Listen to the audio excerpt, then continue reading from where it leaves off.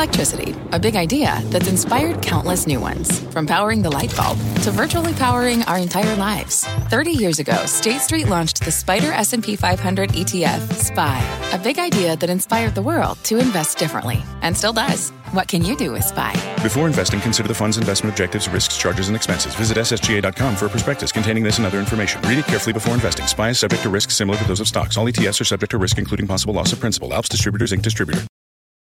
Live from the NASDAQ market site overlooking New York City's Times Square, this is Fast Money. I'm Melissa Lee. Tonight's trader lineup, Karen Feinerman, Steve Grasso, Tim Seymour, and James McDonald. Tonight on Fast, one of our traders says the market is confused. What they saw in today's sell-off that was a real head-scratcher. We'll break it down for you straight ahead. Plus, the Chartmaster says look out below. While Carter Worth says there could be more selling ahead. We'll tell you what he is seeing in the charts. And later, we're going bargain hunting as the Dow wraps up its worst week of the year. Find out if any of the beaten-down Dow stocks are worth a second look. But we start off with a Friday fumble. Stocks selling off to close out the week with all three major averages finishing near session lows. And the selling was widespread. Every single S&P sector lower today with energy, utilities, financials posting the biggest losses. And as stocks fell, yields also fell. The 10-year tumbling back to 1.44%. And today's action has one of our traders scratching his head.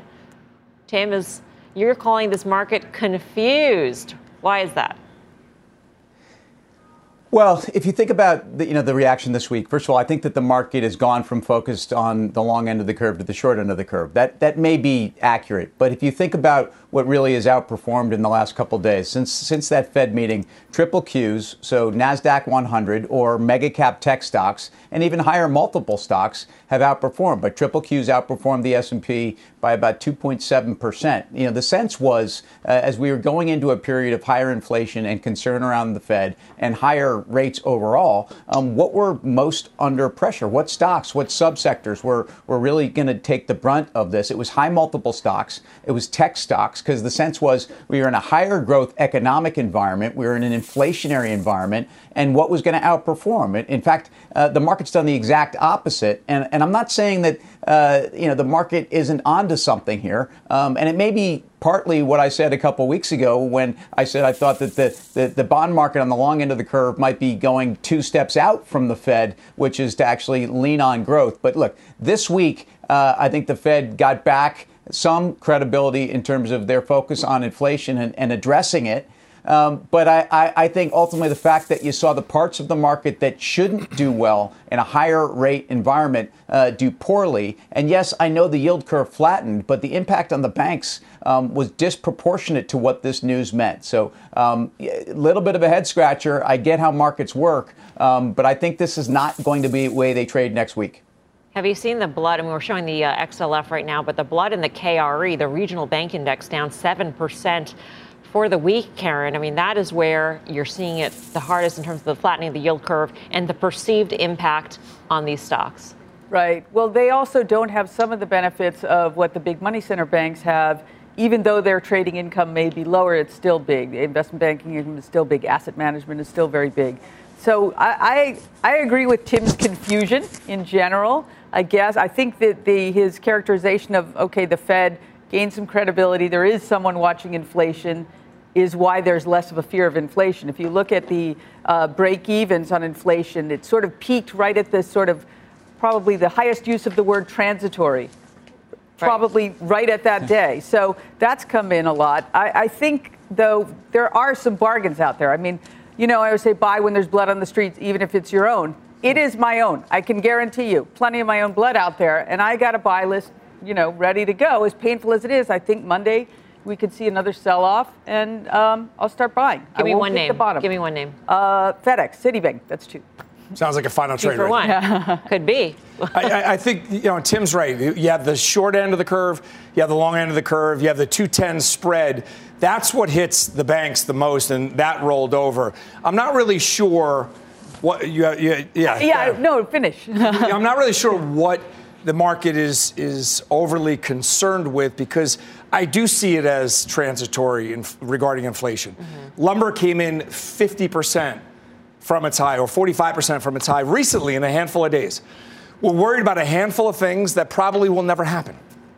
So go ahead, Karen, finish your. So I believe banks do trade with this idea of the 210 spread. Yeah. However, that's not the way their big books are. Like if you look at JP Morgan, they brought their duration in. They didn't want to be, taking big interest rate bets. And so I agree with what you're saying. I think the expectation of how badly this will hit NIM is probably overdone. Right. And I think people normally trade banks off of that, whether it's changed or not changed. Right. And that's where perception is reality right now. People are selling value. So to Tim's point, where he left it, I'll leave it. I think value is going to do a heck of a lot better next week. Yeah. And of course, we can't forget the Bullard comments made on CNBC earlier today, introducing the idea that he would be looking for the first hike in 2022, which is not really what people are expecting, James. So how do you sort of factor that into all of this? Well, we've had a revision by an increase of 50% for core inflation by the Fed in just the last 90 days. Data is moving quickly, and the reaction to that data has to be as responsive. And, to the comments about the regional bank index, understand regional bank index doubled in value from October and post vaccine announcements, and the rally following the election was unprecedented in that space, as well as in small caps. And I think that in the unwinding of a bullish tone, there's going to be some aggressive moves, whether they're related to rates or more precisely related to sentiment shifts. And the sentiment of the Fed is going to quickly adapt to employment numbers that may come in under 5% by year end, inflation numbers that are spiraling, and then the overall positive outlook for our physical health with regard to reopenings. And I think all of the things that caused the Fed to take action have been waning. And as a result, we're going to see some of these markets behave more normally relative to long-term trends. More normally, and also having to respond to a Fed that may not be operating sort of on a autopilot sort of mode or in a very predictable mode, Tim. I mean, what Bullard also introduced was the idea that the Fed would be more responsive to each and every data point. And we know that the Fed is data dependent, all of that. Yeah. But he said it's not going to be on autopilot like we were on the last taper. And things have been so volatile and we've seen such outsized numbers that the Fed will be much more reactive to that point in time, which is uncertainty in the markets. Right. So you used the volatility. So you referenced at least the market will be more volatile. We went into that Fed meeting at really for this cycle, peak Fed dovishness or Fed put or complacency or, at 15 handle. And I think it's going to be very difficult for the Fed to have any dovish tone in the third quarter. I think what's going to happen is you're going to continue to see some hot numbers. You have to see actually the labor market engage even that much more, puts a little more pressure on. And I think you're going to get to a period where that ultimately some of this will prove transitory, and we will get to a place as I think the Fed's going to get a lot more dovish as we get into next year. But it does mean that I think it could be a little challenging, and it sets up for a really potentially difficult September. Look, the market had a major reaction this week. It was quiet on some level on the surface. Today, the S&P gave up a lot of ground. Really, until today, it wasn't that painful on the headline, but it was very painful below the surface. I think you have a case where you've put the Fed in a position where that Fed put for markets for now is I don't see where that can come back anytime soon. And I think for the Fed's sake, they'd be wise not to let us think it can come back anytime soon. And I don't think there's anything wrong with this. And I think what we're saying, and I think Karen's saying this about banks, hey, I welcome this on some level. I think it's a case where fundamentals for money center banks, which are going to have enormous leverage to this part of the economy. And yeah, 2s, 10s may be flatter. And by the way, the short end of the curve is going to continue to that's where the flattening is going to come from, if you ask me. But the bank's businesses are in such great position, and everything that the Fed is doing is a function of what will be good for banks, and valuations are interesting. So, James, back to you. In this environment, where are you finding value? How are you positioning? It's a great question. I think if we go back to the comments of understanding what sectors have the greatest sensitivity to the sentiment shifts, and then look within those sectors, I like the personal care industry. I think that there's a lot of names around consumer product focused companies that are seeing a big recovery based on the reopenings. And, those names are going to always be attributed to consumer demand spikes, and the consumer demand spikes that we're going to see in the stock market are going to be based on the climate change of going back to work, going back to school, going back to life, going back to travel. And I think that those consumer goods products in individual names are looking hot. Yeah, you got to start bathing and shaving and smelling decent if you're going to see people in person. I thought you were talking about that to James specifically. Yeah. Well, he's remote. As a whole. Somebody else is here on set with me. No, but also within Bullard's comments, something that was very interesting, he called it a threatening housing bubble that could be brewing, talking in the context of the Fed pulling back on purchases of MBS.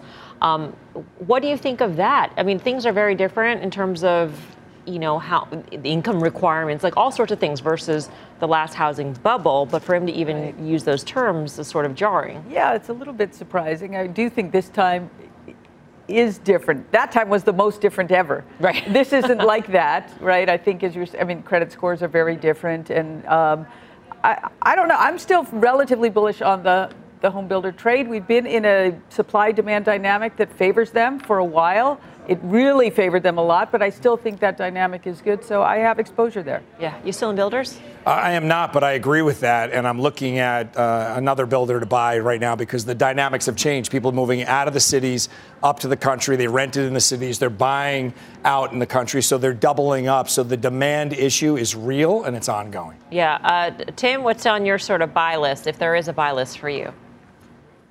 Yeah, there is. And first of all, so they're talking home builders. Home Depot, Lowe's, Home Improvement, and they've been trading down with this too. Some sense, first of all, it was some fear of higher interest rates. Like the comps are mostly what killed Home Depot. Home Depot's down 15% from the highs. Their comps actually have stabilized. They get a lot better. If you look at their professional businesses, it's 45% of their mix. I have to say, this is an environment that's very bullish for them.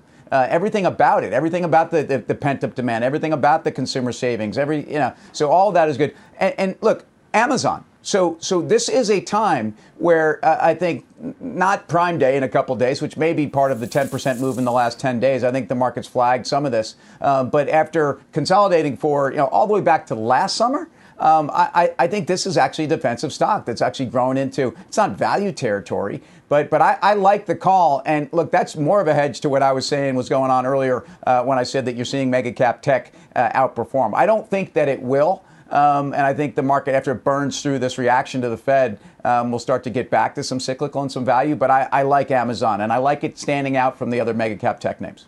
All right, let's bring in the chart master, Carter Worth, to break down some key levels to watch following this week's sell-off. Carter, over to you. What are you watching? Right before we get to some of the charts, I think it's a pretty good example of how the market is ahead of the facts. What we see is weakness the last 2 days. But really, the KRE peaked on March 18th. This is June 18th. Right? The industrial sector peaked 3 weeks ago. The BKX almost 4 weeks ago. The weakness of the last 2 days, news-related or not, Fed-related or not, has been underway for sessions and sessions and sessions. It's not out of nowhere. And what's been happening, of course, for 4, 5, 8 sessions? Things like Adobe and Amazon coming to life, meaning the market was ahead of the Fed, if you will, or figured out maybe what was coming. How that is, that's the genius of collective wisdom. In any event, let's look at a few things. The first is a table. And so what we know is that if you were to look at the pandemic low, we dropped 35%, and in the 15 months since, we've gone up 95. There have been 5+% sell-offs, meaning instances where we've dropped more than 5%. 6 of them, in fact. And the important thing is, what is the average decline of those 6 instances? And it's 7.8%. So as we look at the charts, just remember that number, down 7.8, and here we go. First chart, this is the chart that shows those 6 drawdowns, sell-offs, dips, corrections, whatever you want to call them, since the pandemic low. Next chart, this is the same chart again, but it's showing you the trend line that's been in effect since the pandemic low. And this week, we breached that trend line for the first time. The next chart are the last 2 combined. So here's our trend line. Here are 6 drawdowns.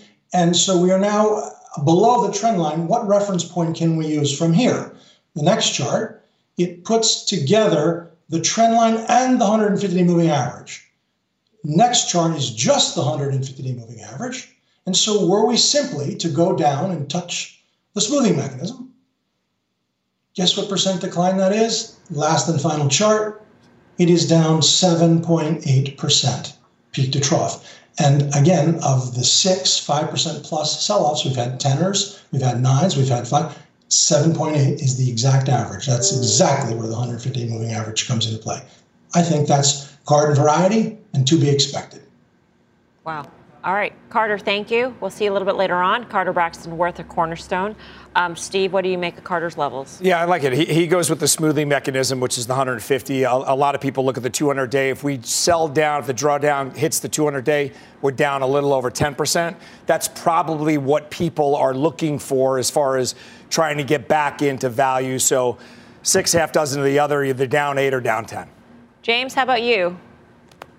The S&P's performance since last year, this time, and the recovery and follow through post vaccine announcement, post election, it's just been historic. And I think, what Carter points out, Carter has to adjust his metrics to 5% moves. I mean, normally you could kind of look at 10% moves after coming off of a big market crash like that. We've seen an enormous amount of buying for the last 5 months. And obviously, the indication that could stop is somewhat of a surprise to people. I think that S&P support has come in again and again and again, and you can count on one hand how many times it hasn't in an entire year. So I think that, there's still something to see what happens. This is not your father's S&P 500. The NASDAQ 100 hit an all-time high just yesterday. And the preponderance of the names in the NASDAQ 100 dominate the S&P. And so if we look at weakness in the S&P, we're really looking at non-tech names. We're really looking at a broader scope of firms that, may not participate in the recovery as strongly. And so I think it's difficult to look at the S&P 500 in the context of, long-term historical trends. And what we look at and focusing on this is looking at what all the indices are doing. And again, we're literally one day off of an all-time high on the NASDAQ 100. So I wouldn't take too much into account what's happened in the other indexes until we see follow-through on tech. All right, coming up, we're going bargain hunting. The Dow wrapping up its worst week of the year. So is this an opportunity to buy into some beaten down names? Find out in our favorite Friday night game. And later, stick around for options action. We're laying out a winning trade on Nike ahead of earnings. We're live from the NASDAQ market site in New York's Times Square. Fast Money's back right after this. You seek the key, but first, you must learn the ways of precision, craft, and performance with Acura's all-electric ZDX. With a premium Bang & Olufsen sound system up to a 313-mile range and a Type S variant with an estimated 500 horsepower, the ZDX is their most powerful SUV yet. Unlock the energy when you visit Acura.com to order yours today. Wouldn't it be great to have all your investment and retirement accounts in one place? Yahoo Finance, our sponsor today, makes it easy. I use it to put my investment account and 401k accounts into one hub and get expert tips that help me confidently manage my money. For more than 25 years, Yahoo Finance has been the brand behind every great investor. Whether you're a seasoned investor or are looking for that extra guidance, Yahoo Finance gives you all the tools and data you need in one place. They're the #1 finance destination, producing a holistic look at the financial news cycle, including breaking news, original editorial perspectives, analyst ratings, independent research, customizable charts, and so much more. Securely link your brokerage accounts for a unified view of your wealth, including 401k and other investments. A comprehensive perspective is what sets apart great investors, and it's how Yahoo Finance ensures you have the insight to look at your wealth in its entirety. For comprehensive financial news and analysis, visit the brand behind every great investor, yahoofinance.com, the #1 financial destination, yahoofinance.com. That's yahoofinance.com. Welcome back to Fast Money. The Dow just handed in its worst week since October, so that got us thinking, is it time to go bargain hunting? What better way than trade the good old game? Or fade it. I was going to say trade it or fade it, but the animation did it for me. That's right, trade it or fade it. Yes. The beaten down Dow edition. Let's start appropriately with Dow, the worst hit name in the index this week, down nearly 9%. Steve Grasso, trade it or fade it? I'm going to say trade it. And the last couple of, to keep in the same theme as Carter Worth, a couple of drawdowns that we've seen recently has resulted in the stock rebounding up over 30%. I'm looking for it to rebound maybe 20% or so. Trade it. Tim, where do you stand on Dow?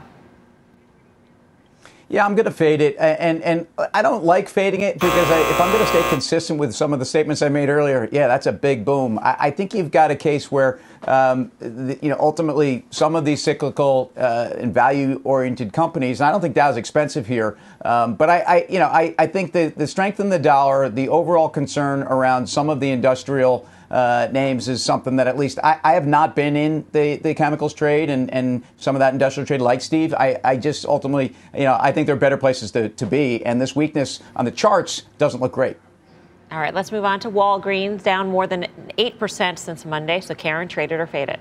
Trade it. I'm actually long, so that would be my book talking. I mean, we've talked about things that are low multiples that were out of favor this week. This is certainly one of them. I do think at this level, 10, 11 PE with a yield north of 3, closer to 4, actually. I understand the macro wins that are, we've talked about Amazon for a long, long time, but I do think people will be out. I think it's a reopened trade, and I think this valuation is too low. So all that having been said, trade it.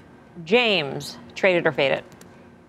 Want to fade it. I think the Uber Eats partnership is good, but we're off almost 10% in a single week, and I think that spells trouble. This move is too much for a stock with a low beta of 0.56, and looking at its technical levels, it's had a tough time breaking above $56 on 7 occasions in 5 of the 6 months in 2021. And so having a difficulty breaking out above that all-time high.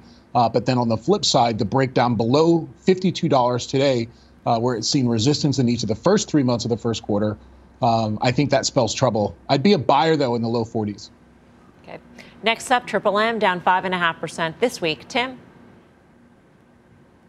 Yeah, it's probably the same refrain here. I'm going to fade this one. I just think there are better places to be in the industrial space. And I know, 3M's business has gotten interesting. I mean, they've refocused a lot of the business. They're a lot more into data analytics around their core customers. But it's just not the place to be picking up a beaten down chart here, where I don't think the chart looks good either. Steve? So I'm going to say trade this one. The last time it breached the 100-day moving average, which it just did today, was back in January, and it rallied about 14% off of that. But let's think about this. The 10-year can't get out of its own way on a yield, and this has a dividend yield of over 3%. I'm going to say there's a couple of reasons to be a buyer of this. I would buy it. Trade it. Excuse me. Caterpillar down almost 5.4% this week. James McDonald, trade it or fade it?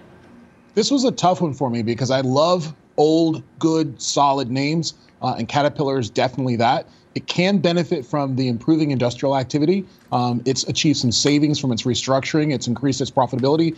But this is a seller's market, and despite a low beta of 9.2, I think there's more pressure coming ahead than there is support. Karen, trade it or fade it, Cat? Okay, trade it. Partially because just dead cat bounce is just too right. You gotta kind of think that works there for a little bit. But just looking at Caterpillar versus copper, which obviously they're very correlated, they are in fact highly, highly correlated to the dollar over the last 6 months. So I just think we've had a big sell-off in commodities. We all know that. I think it's time for a little bounce. And of course, if that bounces, Cat will trade that dead cat bounce as well. All right. Coming up next, we got the final trade. Stay tuned. Time for the final trade. Let's go around the horn. Tim Seymour. Yeah, I think fifth time will be the charm in Amazon's attempt to break their 3,500 Prime Day. I think will just underscore where they have a juggernaut in terms of their ability to keep folks engaged and the e-commerce growth in their business. So, Amazon. James McDonald. PSQ, if this is the end of the bull market, at least in the short term, this is where you want to put your money. Short the NASDAQ 100. Steve Grasso. Lennar, 2 headwinds have been the 10-year and lumber prices. Both of them have come in. Buy Lennar. Chairwoman. Yes, on the heels of that Lennar trade, I like Whirlpool, adding that to my buy list. All right, that does it for us here on Fast Money. What's on the horizon for financial markets? At PGIM, it's a question that over 1,400 investment professionals relentlessly research in pursuit of your long-term goals. Specialized across asset classes, but united in collaboration, our teams provide global and local expertise. Our investments shape tomorrow, today. Pursue your tomorrow with PGIM, a leading global asset manager.